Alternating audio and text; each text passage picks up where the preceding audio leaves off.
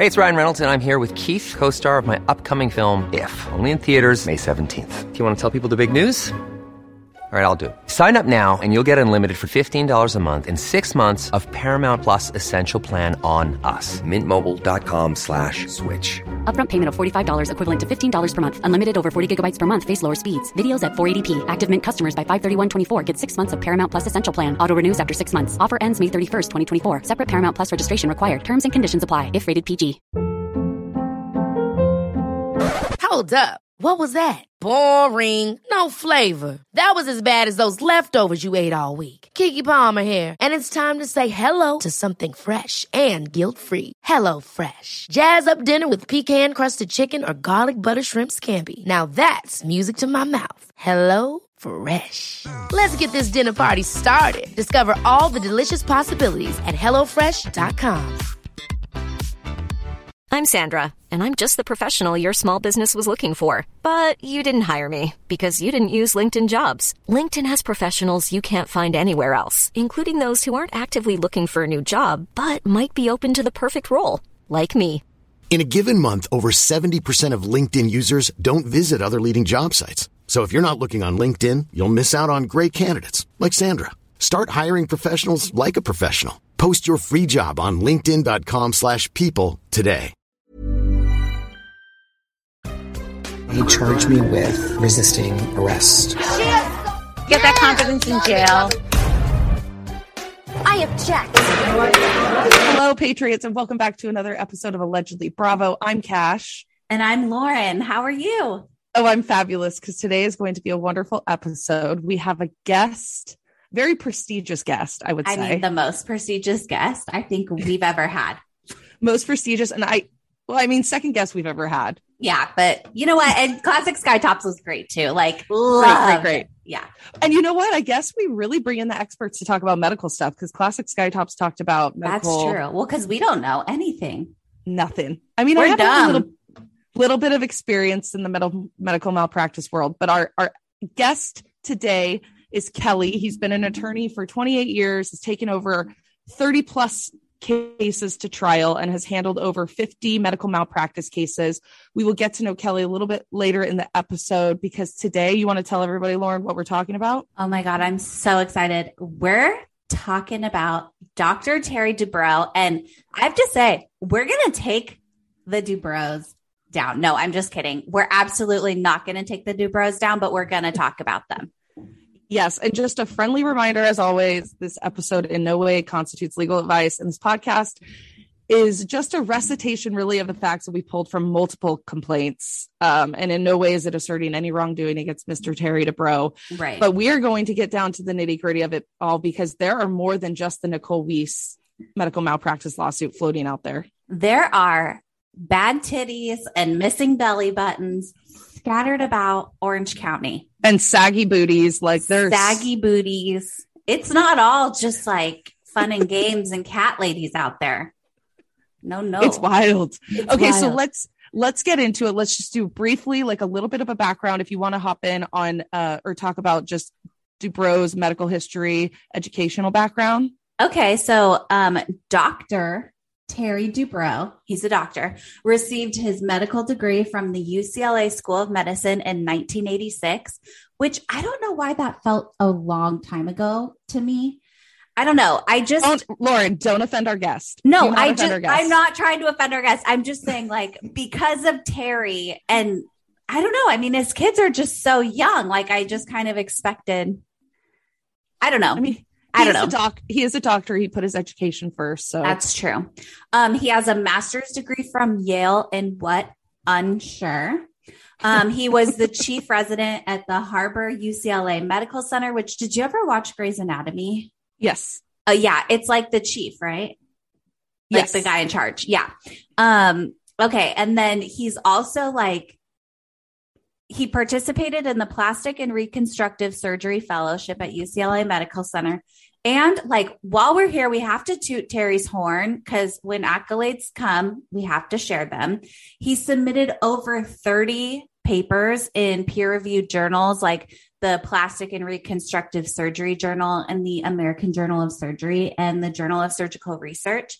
And he co-authored a book called, nobody read it. And it's called The Acne Cure. And that is an important topic to talk about, as we've all been prepubescent at one time and suffered from a pimple or two. And you know what? Some of us are full-blown 30, almost 31-year-olds suffering from extreme cases of adult acne. So might have to buy that. I would love to get my fingers on that book. Maybe a Christmas present? Yeah. Hello. I'm going to tell my boyfriend. Okay. And he's a board certified plastic surgeon, which is very important to be certified by the board. And the most important part, and the only reason why we really even care about this man, is because he is the husband of one Heather Dubrow. And I recently heard somebody describe Heather Dubrow and Watch What Happens Live as the villain.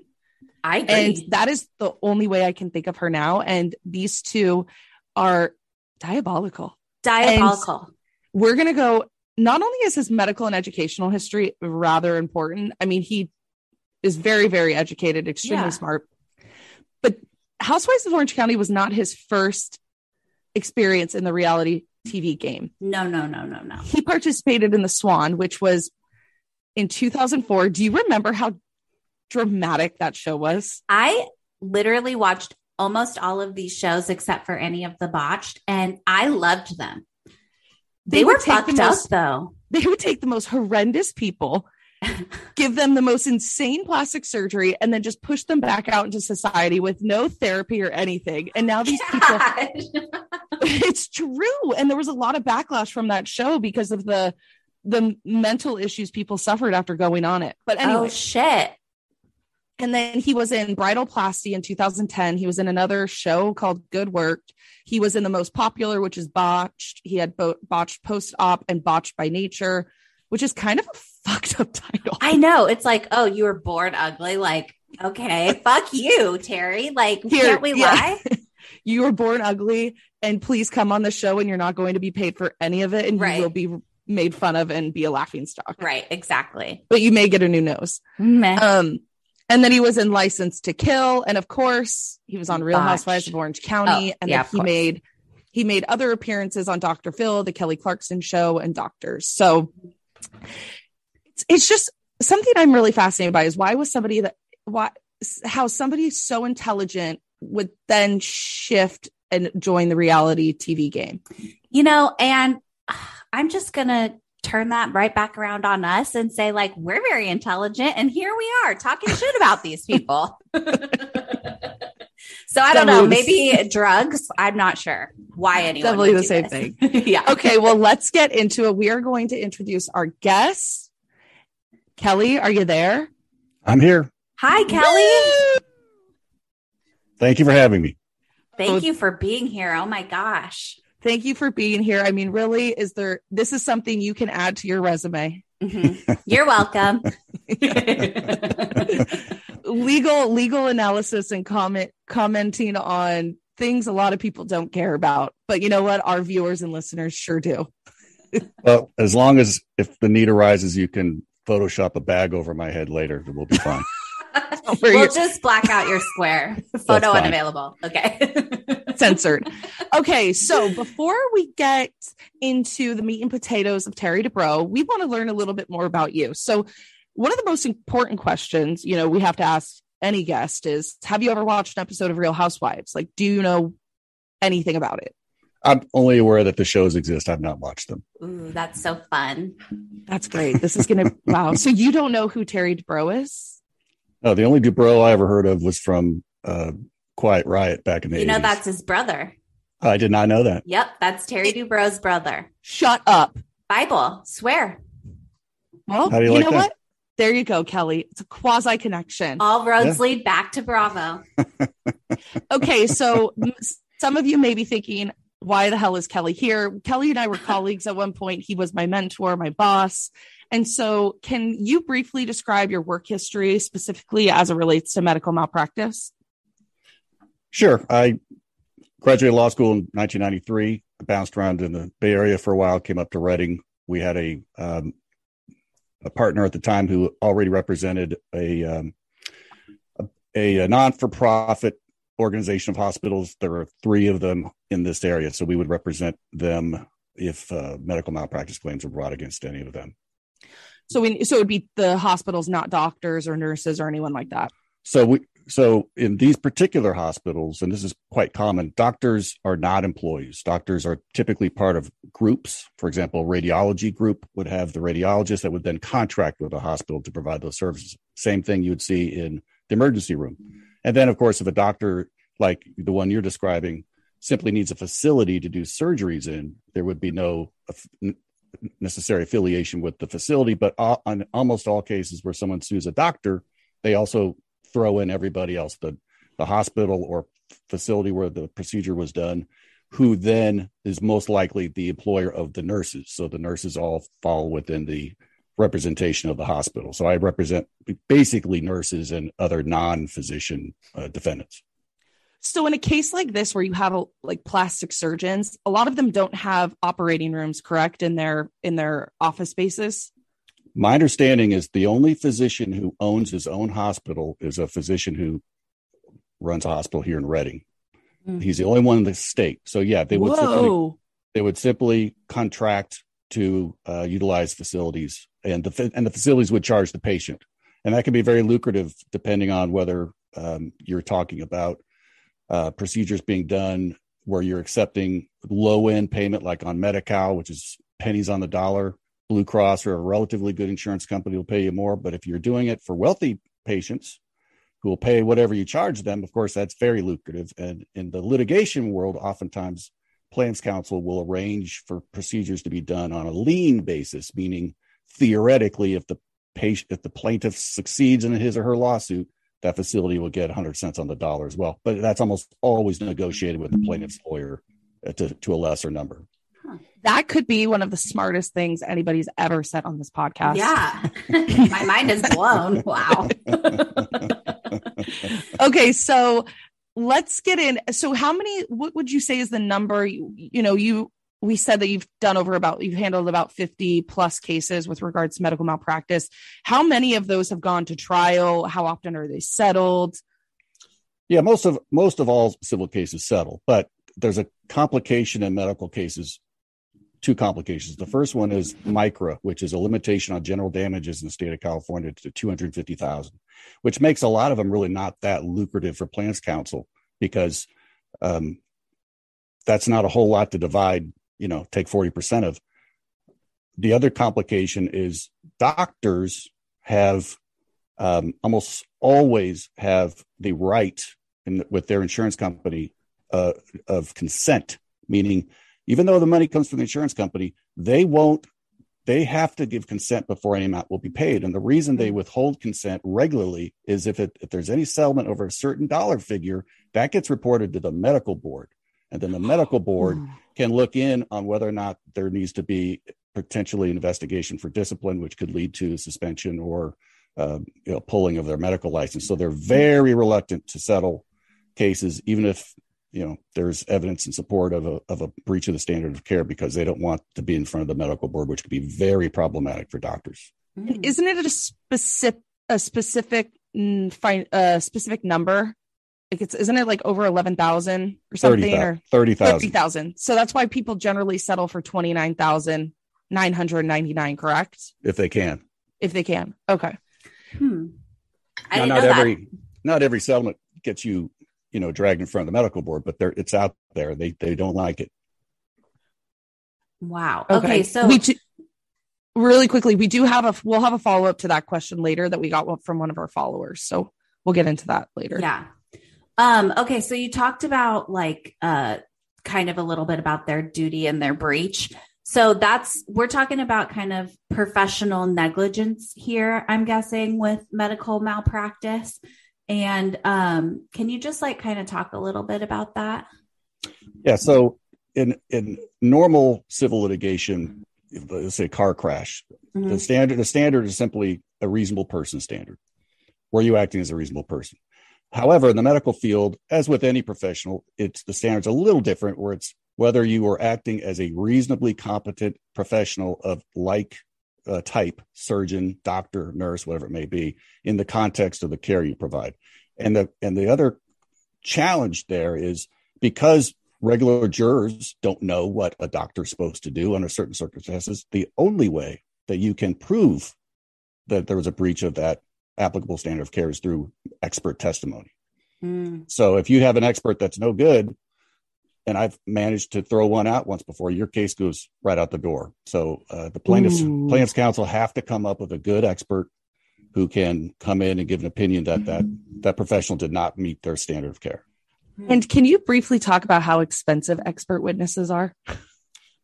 Well, expert fees run the gamut, but obviously the most expensive are physicians, particularly surgeons. And then if you get into higher specialties like neurosurgeons, it's through the roof. I mean, it could be $10,000 an hour. I mean, most are in the thousands, and they'll have minimum hours right they to require review, research hours. Well, like if 2 hours minimum for a deposition, they want a full day or half day to testify, which could be $10,000 or $20,000. They're very, very expensive, but like I mentioned, you really can't live without them. Wow. We'll be back after a quick break.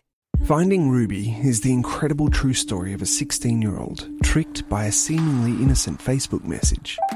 A message that would lead her from the protection of the mountains to the nightmare of an online trafficking den. Her first message to me was like, "Hi, are you looking for a job?" Ruby is hidden from the world, from everyone except her abusers. But she isn't alone. There is a team of people looking for her, and they will stop at nothing to find her. This isn't just the fight of her life, it's their fight too. Search for Finding Ruby today. That's crazy too, because you kind of said that the max that people can recover is, what did you say? 250,000? So that's for general damages. And as we all three know, special damages are what you would have to pay, so to speak, out of pocket that you could put on a blackboard, such as lost earnings, lost future earnings, medical care paid to date, and future medical care. So if you have a bad case where someone's going to need nursing care for the rest of their lives, and they're 30 years old, that we are in the millions there. So those cases are quite lucrative for lawyers. But if you're talking somebody, let's say in one of these cases, who goes in and has a rhinoplasty that they don't like the outcome for, and they feel upset and they're humiliated and they're 250 is all they're ever going to get for those types of general damage injuries, pain and suffering. If they need a replacement surgery or revision surgery, sure, they can throw that on there too. But that 250, even though I'm sure some of these people say my suffering's worth $1 million, you may feel that way, but you can't have it. Yeah. So why in California do we put caps on damages like that? Well, micro was passed, I think, back in the 70s. So that was a lot more money then than it is now. And the reason is that doctors were paying such high insurance premiums, and the risk was so variable. Like you could have one jury in LA who would find that someone's entitled to 10 million, and a jury in Placer County would give him 30,000. That they're running doctors out of the state.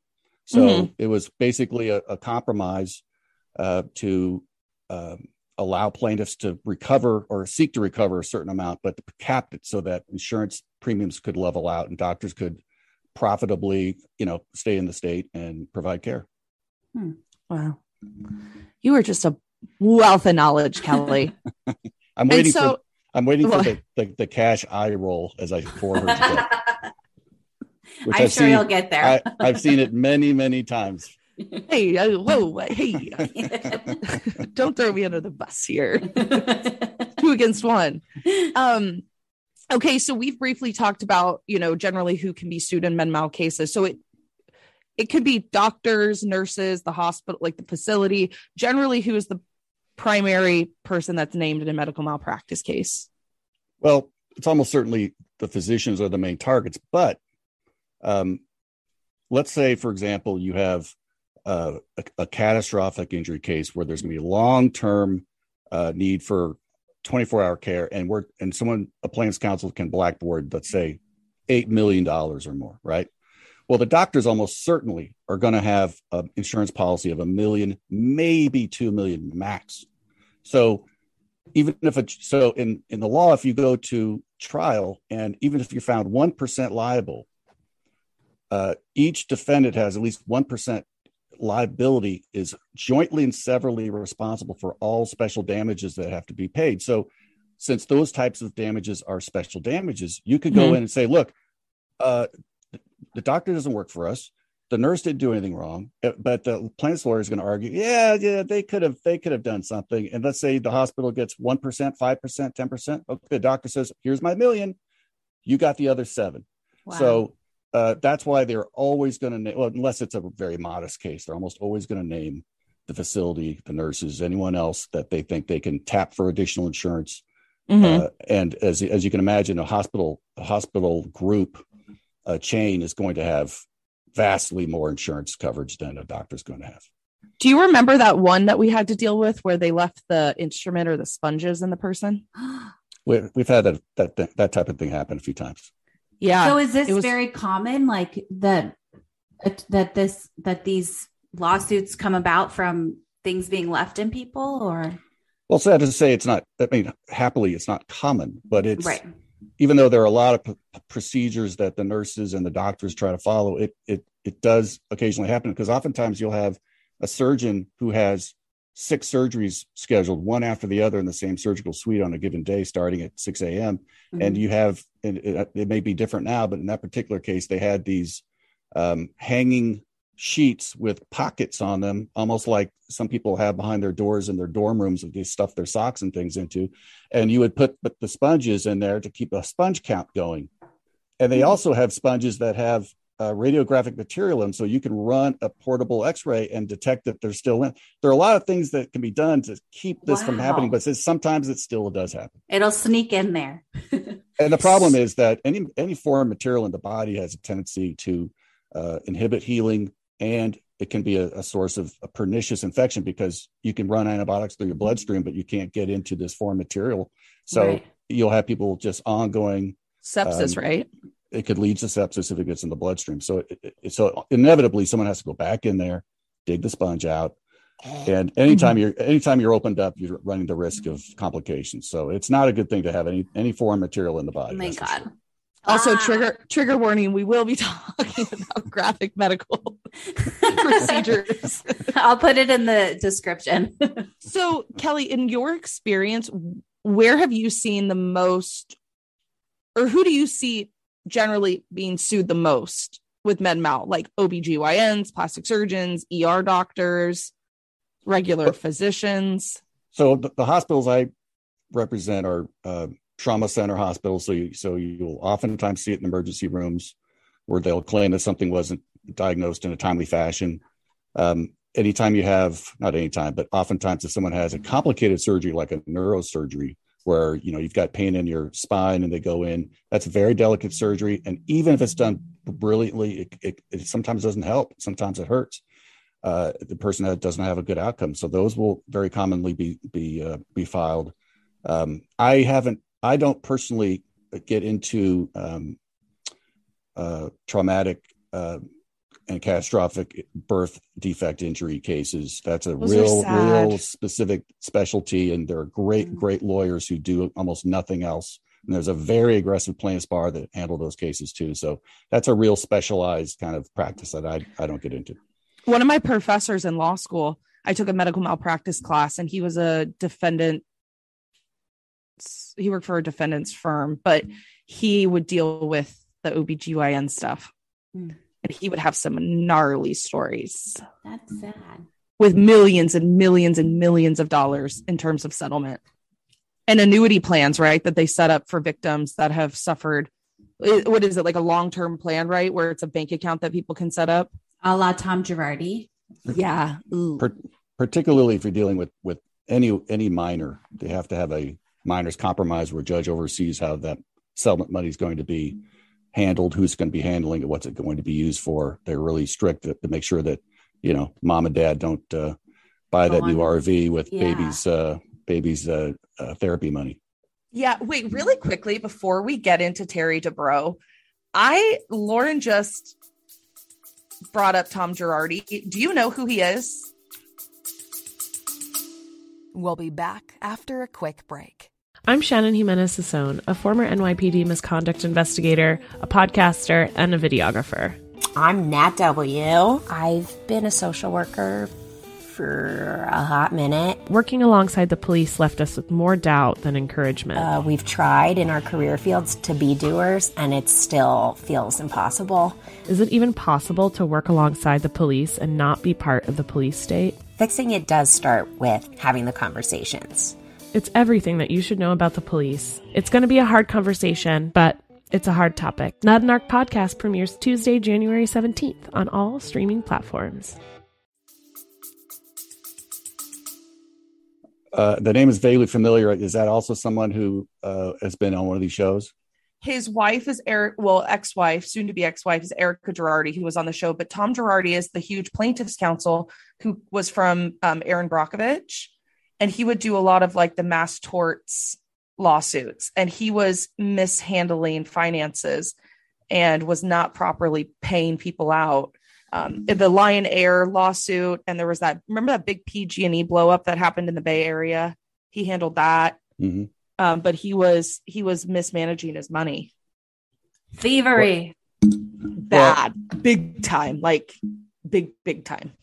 Yeah, I don't know any of the specifics, but I have seen very famous lawyers who age and become less aware, perhaps, of what's happening with their practices, and then sometimes there's a cascading effect where you're trying to make up for the mistake with another client with someone else's money, and it's not a good situation. But I'm not commenting on his particular case. Of course not. Yeah, you don't know anything. But that is what the allegations are: is that it was a snowball effect. Yeah, he was robbing Peter to pay Paul. But obviously we're not talking about him. We're talking about Terry Dubrow. So let's start talking about some titties and some belly buttons, if you don't mind. Okay, so let's get into some of Terry Dubrow's lawsuits. And the first and really the most iconic one, and the reason why we're all here today, is in 2004, allegedly, Terry Dubrow botched a boob job belonging to Nicole Weiss. And it started a whole fight, and it's really why the season is so great now.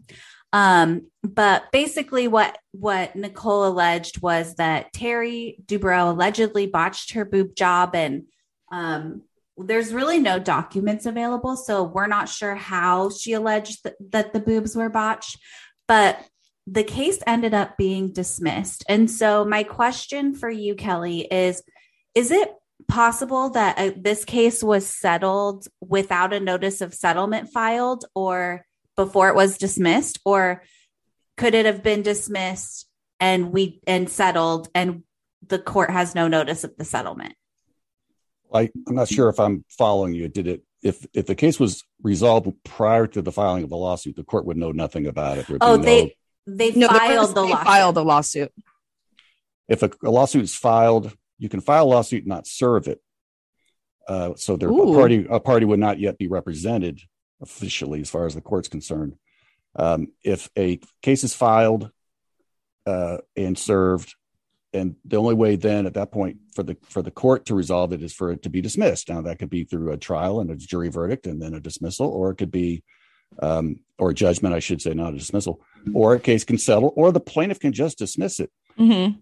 Now, if there are discussions between counsel for the physician and any other potential defendants and the plaintiff where they agree to dismiss in exchange for a settlement, again, you have to be very careful that you're not trying to settle in such a way that you're settling on behalf of a physician at an amount that has to be reported to the medical board.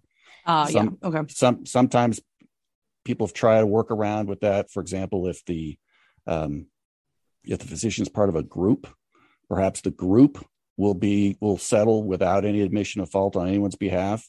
But if the medical board digs into that, they're going to say, well, who else here is involved except physician A? So it's always to the benefit of the parties to try to settle it. But for the doctor's perspective, he or she has to be very concerned about that disclosure amount. So I don't exactly know what happened in that case, but it could very well have been that the person felt it was quote unquote botched, but couldn't get an expert who would back up that was a breach of the standard of care and decided to drop it. So what's been said on the show is that she basically had the surgery done by Terry Dubrow and then met with an attorney, and the attorney is the one that really pushed her into filing the lawsuit. And then as it was going, they eventually decided to dismiss it. And we don't know whether or not there was some type of settlement that was associated with that. But there is something else that's been brought up a lot in the show, and I want your expert opinion on. They keep bringing up, because there's drama, because one of the other women brought this up about Nicole, and everyone's just like, how dare you invade her privacy that way and bring this up? It is a violation of her privacy. This is outrageous. Can you talk a little bit of privacy rights with filing these medical malpractice claims? Like, is there an outright waiver? Is some stuff confidential? Like, is it filed confidentially? First of all, I'm no expert, but I'll give you my 2 cents worth. There's an act that was passed in California called, with shorthand's called HIPAA, and HIPAA requires medical providers and facilities to maintain the confidentiality of medical records. It does not apply to a private person. So, for example, if a person who had a medical procedure done and brought a lawsuit as a result and wants to share with his or her friends or family what the circumstances are, he or she is not violating HIPAA. If, on the other hand, a television show goes into the hospital and asks the nurse behind the counter or an administrative person to pull the files and start sharing them, that's a big violation of HIPAA. So right now we're hearing a lot of people say, you can't ask me if I'm vaccinated, for example, because that violates my HIPAA rights. It does not violate their HIPAA rights. So, like, in a situation like this, though, where you're filing a lawsuit asserting that, claiming that Terry Dubrow was the one who allegedly performed this botched boob job, and they have to go into specifics about what happened, is that then a waiver of your in submitting, I guess, medical records? Like, is there some type of waiver that happens there? Well, if you bring your medical condition into issue in a civil case, the other party has a right to do discovery to find out what your medical history is. There are some limitations. We very often will get, not just in medical malpractice, but in other cases, we'll get plaintiff's counsel who'll say, you can look into things about, knees or ankles or hips issues that are in this case, but we're not going to give you medical records carte blanche that might have gynecological records or whatever, because it's not relevant and it violates privacy. So there are some limitations, but sure, once you bring your medical claim, your medical history is fair game for the most part. So when you say there's some limitations, like, can you give an example? I guess, could you give an example of that? Like, if somebody comes in with a botched boob job, you're not going to be able to get their medical records related to their mental health history, right?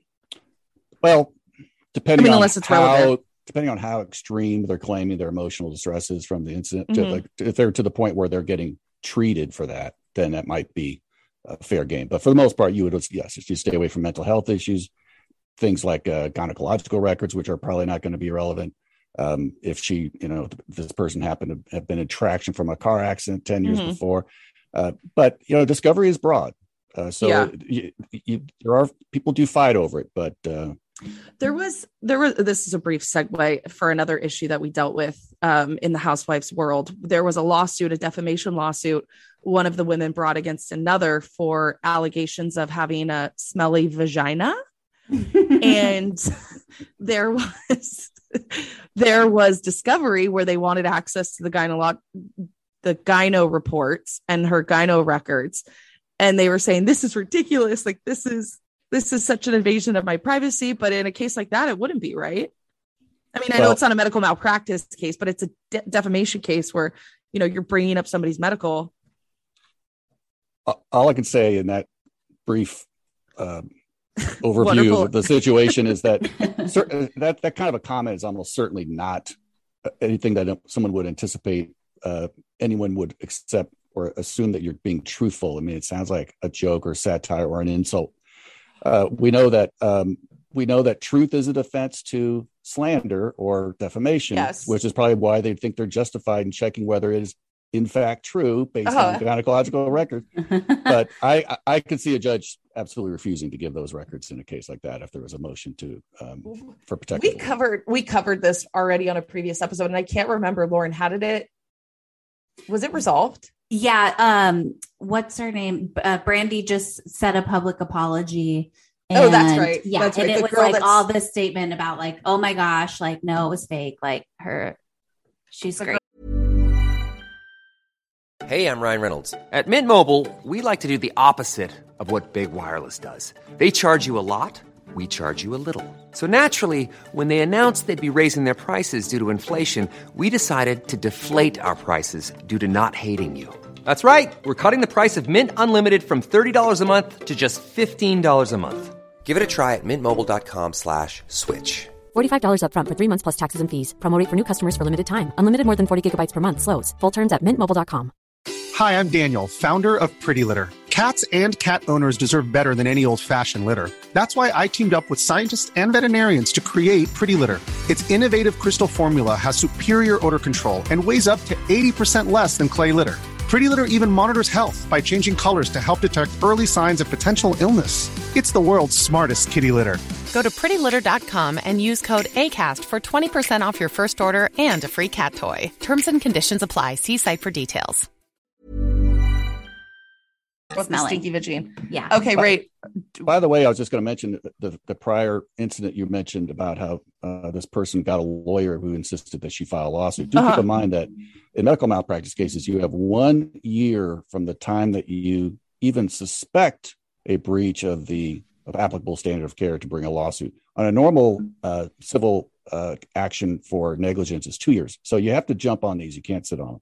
Mm-hmm. So do you think that would, I guess it's hard to I don't want you to speculate because we don't really have any of the facts in front of us, but I was going to say whether or not you thought it would be improper for an attorney really to be the one that's insisting on filing a case and where there's some hesitation from the plaintiff or in this case, the victim or. Well, I would say again, is if you come to a lawyer and the lawyer says, well, you only have 6 days to make your decision because the statute's going to run. You might be better off filing it, preserving your right. Then we look into it. And if there's nothing there, you can dismiss it. And hopefully you get the other side to waive costs so you're not out of pocket. Well, we're going to give Nicole Weiss the benefit of the doubt in this case. And I think she probably did the right thing by dismissing it. Okay, so we're wrapping up with Nicole Weiss and her boob job. And then next is in 2010, a woman named June sued Harry. Who's Harry? Oh my God, who's Harry? I don't know. Terry Dubrow for some sort of malpractice. We're not sure exactly which surgery she had or was botched or whatever because there was just no record filed of it. But what I found interesting was in this case, June's husband joined in, and June's husband also sued Terry Dubrow, but for loss of consortium. And I had never really heard of that. So from my understanding, that's like the loss of like a marital relationship due to whatever the surgery that was botched, I guess, caused. So my question is like, how do you prove a loss of consortium and like, what's the damages? Cause it's not like a judge can say, okay, go reheal your relationship. Right. So we see loss of consortium claims pretty regularly. The idea is that due to the alleged negligence of the defendant, an injury has been suffered by the spouse such that it has interfered with the care, comfort, and society that the injured spouse is providing to the loss of consortium plaintiff spouse. Obviously, the big component of that is going to be sexual relations. Mm-hmm. And I'll tell you, in my career of the 28 years, I have only ever heard one answer to this question. The question, there's what we call a loss of consortium series of interrogatories we'll ask. And one of them will be, okay, prior to the injury, how often were you engaging in marital relations with your spouse? And the answer has never been anything other than this: 3 times a week. So everyone just says that? Everyone. I don't care how old they are, what kind of physical condition they're in. It's always 3 times a week. That is so funny. And I'll say that in my experience, loss consortium claims have very little value because in your trial, you get let's say it's the wife who is injured and the husband's got the consortium claim, and you'll ask her, didn't you take a vow on your wedding day for in sickness and in health? Yeah. Don't you still love your wife? Yes. Don't you still enjoy spending time with her? Yes. I mean, in other words, most jurors will kind of expect the spouse to kind of suck it up, so to speak. So I don't think they have much value, but that's basically why they're doing it. That my wife or my husband can no longer not only setting out outside the bedroom, but they can't cook for me. Well, not services necessarily, but just the care, the comfort, the society that one had previously expected. So it can't be provided in the same way anymore. Well, and I feel like a lot of jurors too, when the wife or husband get up on the stand and they sit there, and when you ask them how many times they have sexy time a week, or how many times they have sexy time during the week, and they say 3 times, I bet every juror, especially when they're older, are rolling their eyes because they know it's just bullshit. Yeah. We're all people. So how successful are those, though, I guess, in terms of being receiving some type of monetary amount for loss of consortium? Again, in my limited experience, they're often dismissed. If they go all the way to the jury, they either get a small amount. I've never seen one get more than like $10,000, for example. It's just not something you're gonna score on, and it's all general damages, of course. Now they don't have the micro limitation necessarily, but well, that's not true. It won't get into all that, but it's just like it's almost like a parasitic claim, like you're glomming on to the injured person because you're not getting the attention that you want. It comes across as kind of a little self-absorbed and a little selfish. Yeah. Right. And it's like in sickness and in health, and like this person's sick, so buck up and it's your turn to take care of them. Well, and you would assume, I guess, that you would have there would be a higher percentage of being successful with a loss of consortium claim if you were younger and the relationship was newer than being older, right? Can you articulate a stronger argument? It really depends on what you're claiming the injury to you is. Like, for example, if I can't have sex anymore, then you would expect maybe a younger, more active couple might claim that, particularly one that's trying to have more children. But an older couple, I'm not saying older couples can't still enjoy that, but you're more likely to score in that type of claim if you're saying, my wife, she can't concentrate anymore. We don't talk anymore. She's distant. Sad. Yeah, she's distant. She's in so much pain that she doesn't want even I can't even hug her, or things like that. You want to get out of the raunchy stuff and make it a little bit the emotional. Yeah. Wow, and our minds are so dirty. Yeah, I don't like that. I just think everyone here can relate that they've been annoyed with their significant other at one point. So. Yeah, exactly. Okay, so I will say that I did have a loss consortium claim that was quite strong, because this was a woman who had a gynecological procedure done, allegedly was botched, for lack of a better term, and her vagina had to be sewed shut. Really? And she actually had to have a basically a tube installed to be able to urinate. That is horrible. And she had she came to her deposition with all the Tupperware things she uses to clean and process all that.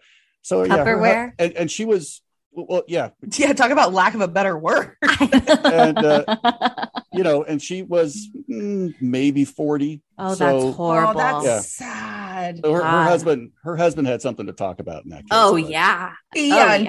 Wow. Didn't expect that. I didn't either. That was a sniper from the side. I love it though. Yeah, hit me right in the temple. Yeah. Okay, now moving on, we had another lawsuit from Leah G in 2011. She sued for medical malpractice, and she claimed general negligence, professional negligence. She sought damages for loss of wages, hospital medical expenses, and a loss of earning capacity. This matter was eventually dismissed without prejudice.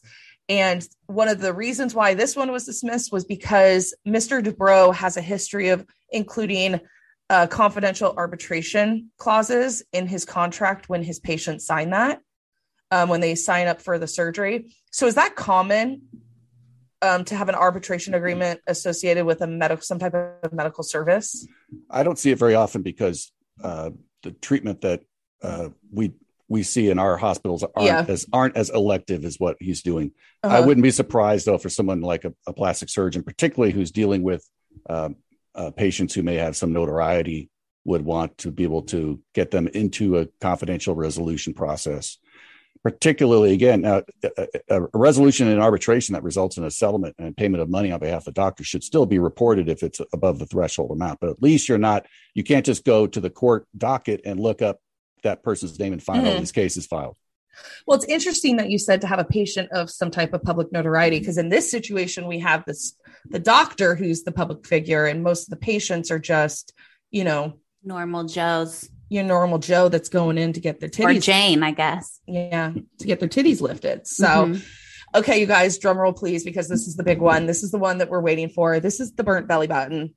This belly button straight up gone. Yeah. The belly button ain't there anymore. Yeah. So in 2012, Danielle W. filed a lawsuit against, this incident occurred. I think she ended up filing in like 2018 or 2016. But so she had a baby, and after she had the baby, she suffered some type of hernia and had suffered some type of complication related to a prior breast augmentation. So, and she claimed that this breast augmentation from this other doctor was causing some type of discomfort and was impacting her life. Let me find the language. Kelly, you might know what this is.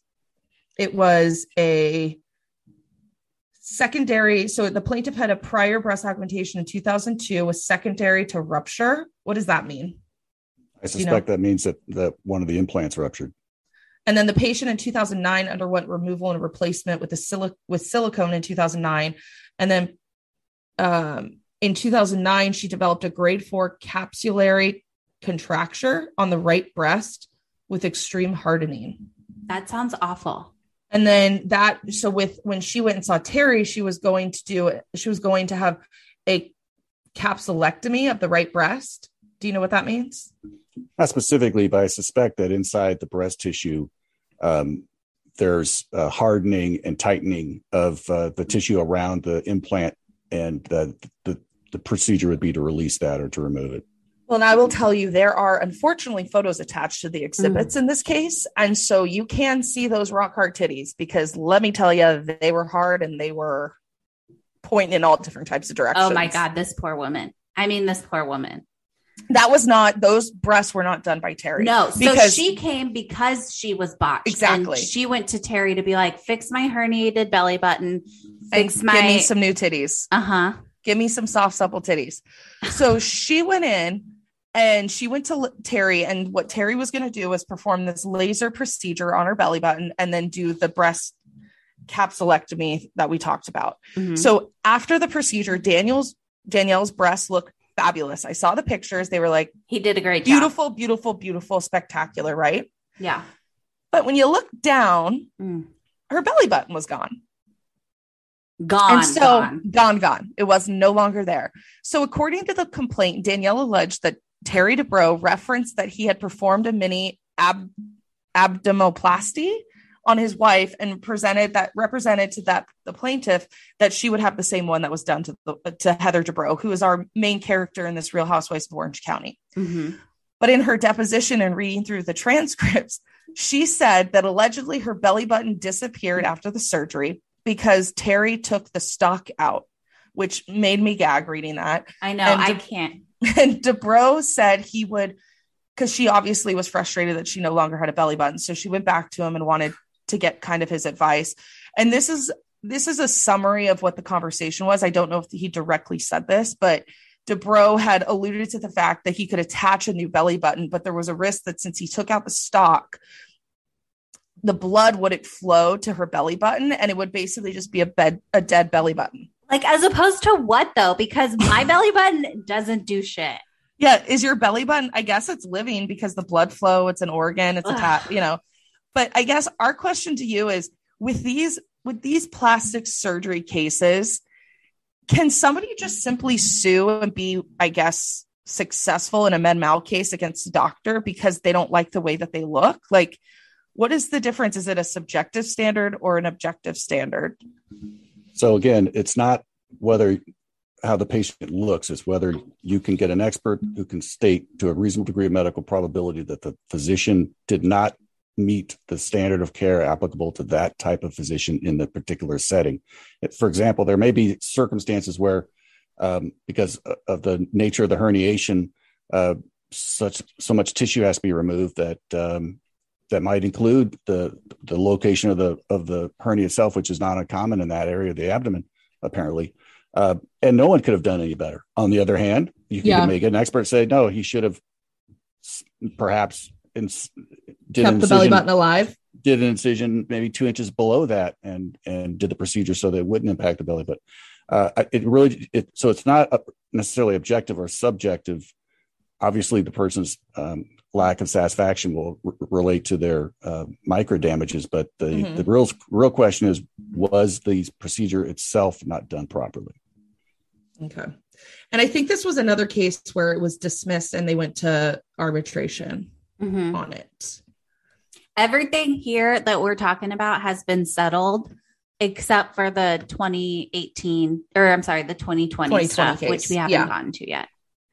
The next one, Lauren, do you want to take it on? Because this is another doozy. This one is a doozy. So in 2018, a woman named Tina claimed to have suffered from a botched boob job at the hands of one Dr. Dubrow, allegedly.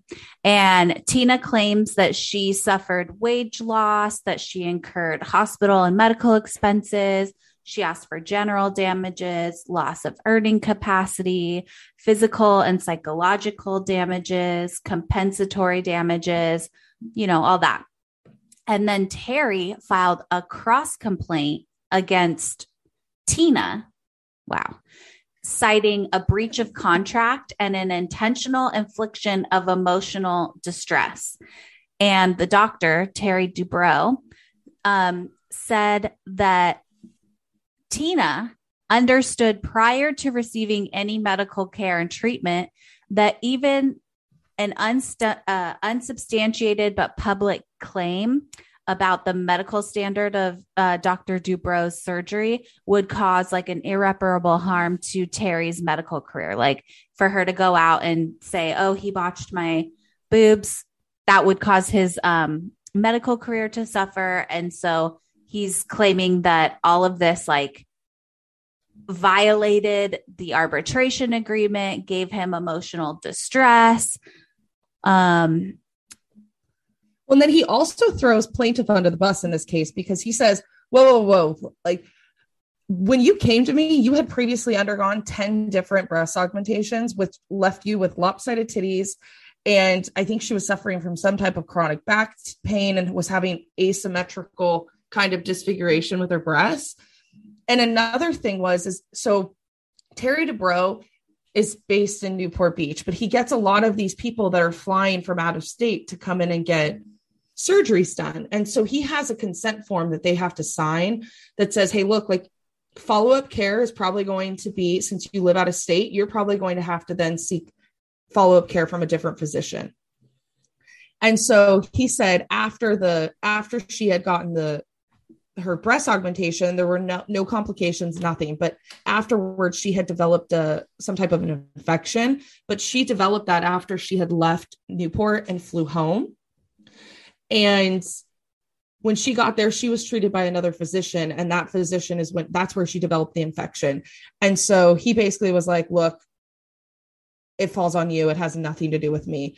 And this is interesting because Dubrow brings up the statute of limitations because the surgery was in 2016, but then she started looping in her legal team in April of 2017, which you said it's a 1-year statute of limitations, right?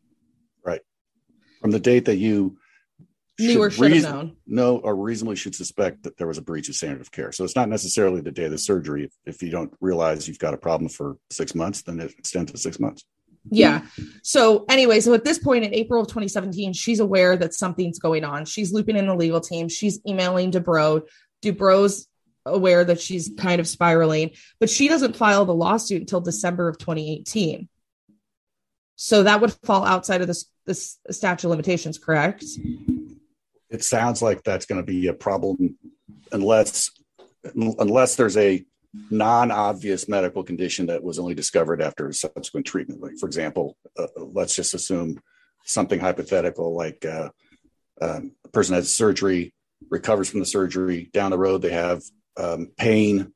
They don't really know where it's from. The doctors don't know where it's from. It's a year later where somebody goes in and explores and finds a retained object from the prior surgery. That's the first time you knew or had reasons to suspect something. So with plastic surgery, one would assume you would know or suspect things pretty quickly. So I don't know why it would still be timely after what sounds like almost 2 years. Okay. Yeah. Well, and this case was dismissed without prejudice. I'm assuming she probably got nada, because I thought Terry Dubrow came back with a very, very strong response. And then there were a couple other malpractice claims that were brought against him. So one of the most recent ones is the bad botched butt lift, which happened in 2020. We don't really know anything about it besides the fact that the plaintiff sued in both Texas court and federal court. And Terry then filed was it a motion for change of venue to California? Yeah. And to like stay everything and just do arbitration in California pursuant to their agreement.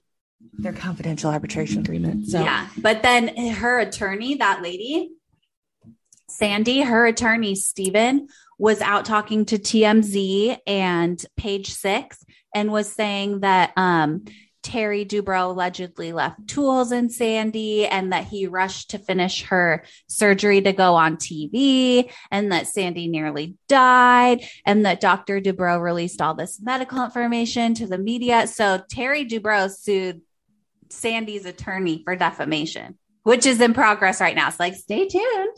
TBD on that. That actually sounds interesting. Yeah. So that's Terry Dubrow's medical thing, but we have questions about like just other things. We have questions that were submitted by some of our followers, and I hope that you have. I know this is running a little bit long. Let's pick like 3. Yeah. So you can pick one, Lauren. Go ahead. Okay, let's see.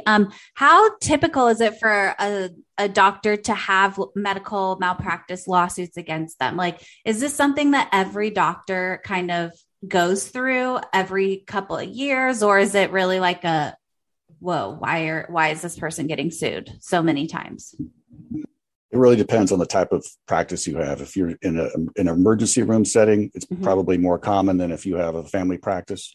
If you're doing surgeries, particularly challenging ones, you're more likely to have outcomes that patients aren't satisfied with, and they will be sued. So neurosurgeons probably deal with lawsuits pretty regularly, emergency physicians as well. But the family physician who gives you antibiotics, not so often.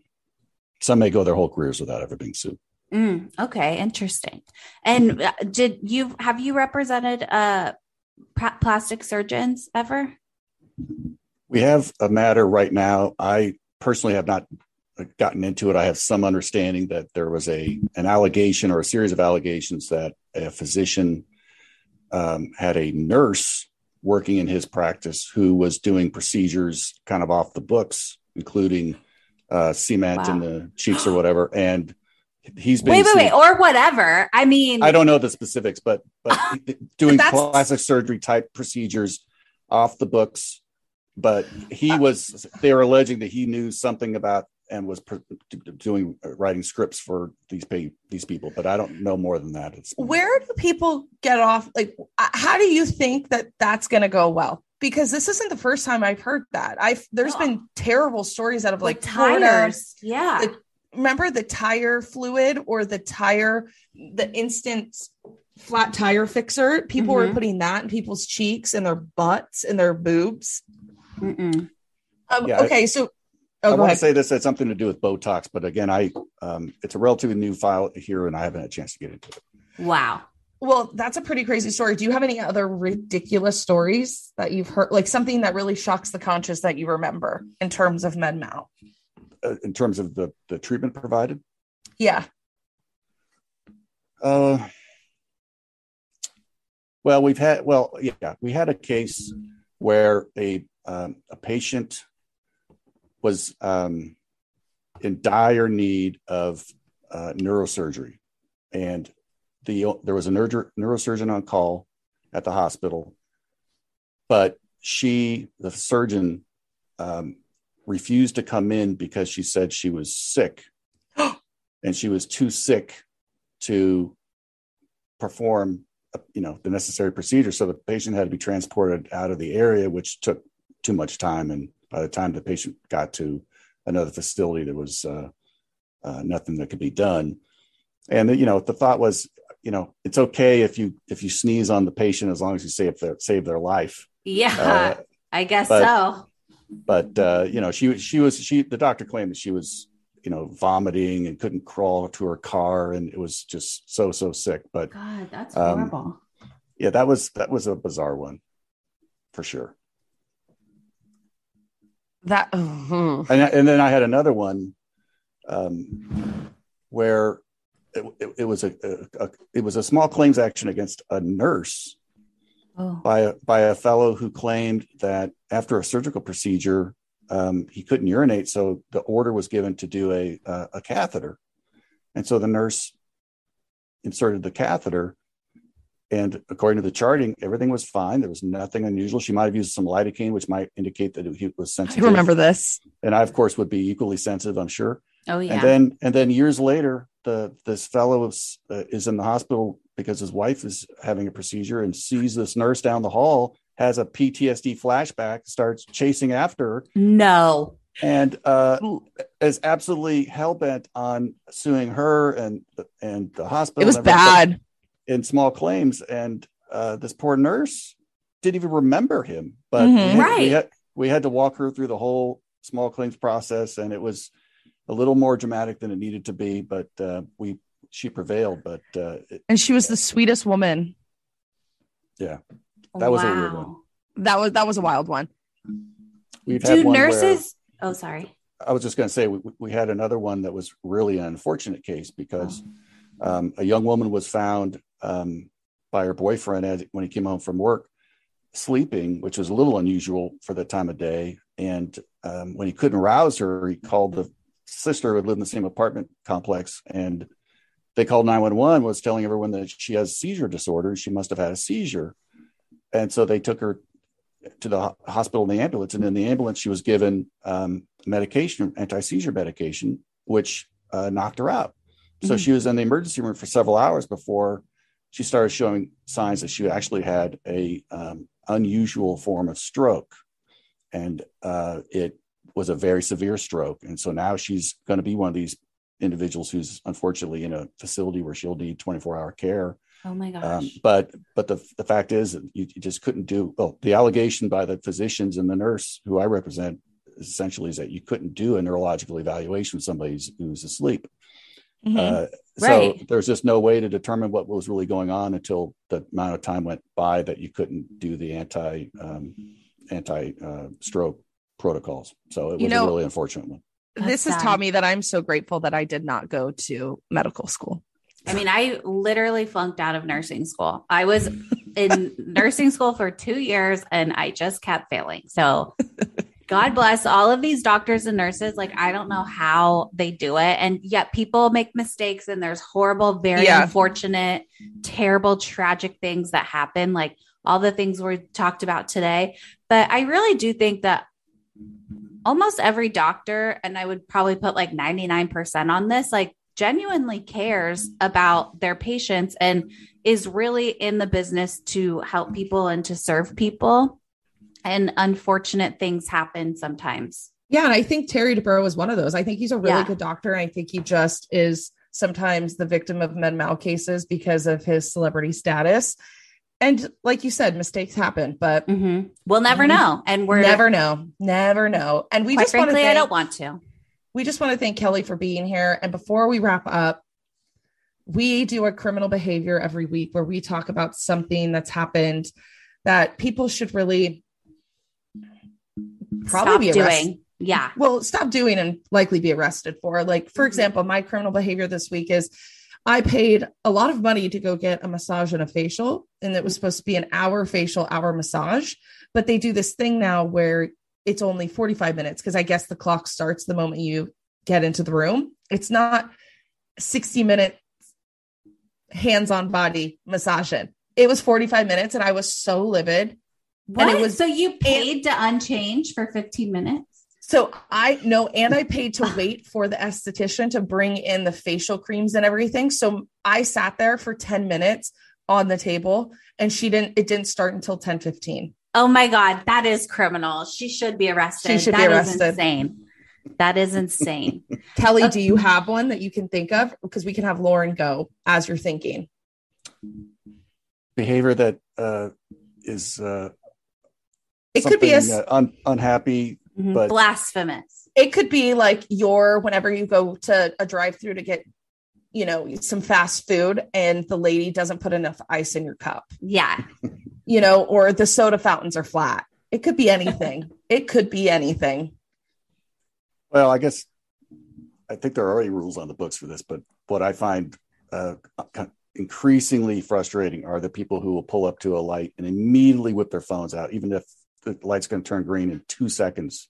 And I am not a person who likes to honk horns because I think it's overused. So I'll rage against them silently in the car behind them.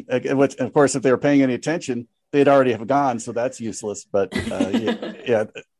I wish they had the camera system where if the light turns green and they take a picture of you and there's a phone in front of you, they should send you a ticket. This is some serious criminal behavior. Put your fucking phones away, bitches, now. Kelly's going to be on the steps of the legislature trying to pass a bill. Yeah. That's right. Phones down. Okay, Lauren, what's yours? Okay. Mine is the fact that I'm sure all of us here have gotten a passport photo taken for some reason or another. And my criminal behavior is the fact that we take these like incredibly important government identifying photos, like in CVS, I took mine. The guy literally pulled down a screen in front of a freezer and, took my photo. So I think my criminal behavior is using inappropriate places like Costco and CVS to take our passport photos. I don't get it. It's odd that you just don't do it at the DMV and they just don't use your license. But I guess it has to be representative of what you look like at that time. But it's like really the guy at the 7-hour photo is going to like do a good job. I don't know. I mean, God bless him, but I don't know. So that's my criminal behavior. I will say that I went to Costco a month or so ago and I had to go to the membership desk and they asked me, "Oh, you've got a really old photo on your card. Do you want a new one?" I thought, okay. And yeah, they took one and I almost asked for my old picture back. So rude. Not only as a teacher once said to me during a test in college when you had to check IDs, make sure you weren't having someone else take your test for you. I handed him my student ID and he said, that's a horrible picture, but a good likeness. Oh, that's horrible. That's a shady man. Maybe we can have him on the podcast. Oh, Kelly. Well, thank you so much, Kelly, for being here and for taking the time out of your busy schedule and truly doing the Lord's work for us Bravo fans and breaking down these incredibly difficult, complex, insane matters. Thank you so much. You're very welcome. Wait, the most important question. Do you think that you're going to watch Housewives now? No. All right. Well, we tried. Damn it. He's like, no, the nipples are crooked. Absolutely not. Okay. So follow us on Instagram and Twitter at Allegedly Bravo. Check out our website, www.allegedlybravo.com. Check out our Etsy store for some merch. And also don't forget, this is available to you. What's it called? Advertisement free on Patreon for $3 a month. Go check out our Patreon. We have a bunch of different levels, and shout out to our VIP patrons at Classic Skytops. Go give our Instagram a follow. It's such a good time. Our friend Wendy Beth, CK, and Mr. or Mrs. Smith. And I think we'll see you guys next year. I know, that's wild, because we are going to take some time off for the holidays. And in that time, we are planning some fun stuff for the new year. So I hope you all have a wonderful, happy holidays. Stay safe. Enjoy time with your friends and family. And we will see you later. Bye. Bye. Ever catch yourself eating the same flavorless dinner 3 days in a row? Dreaming of something better? Well, HelloFresh is your guilt-free dream come true, baby. It's me, Keke Palmer. Let's wake up those taste buds with hot, juicy pecan-crusted chicken or garlic butter shrimp scampi. Hello Fresh.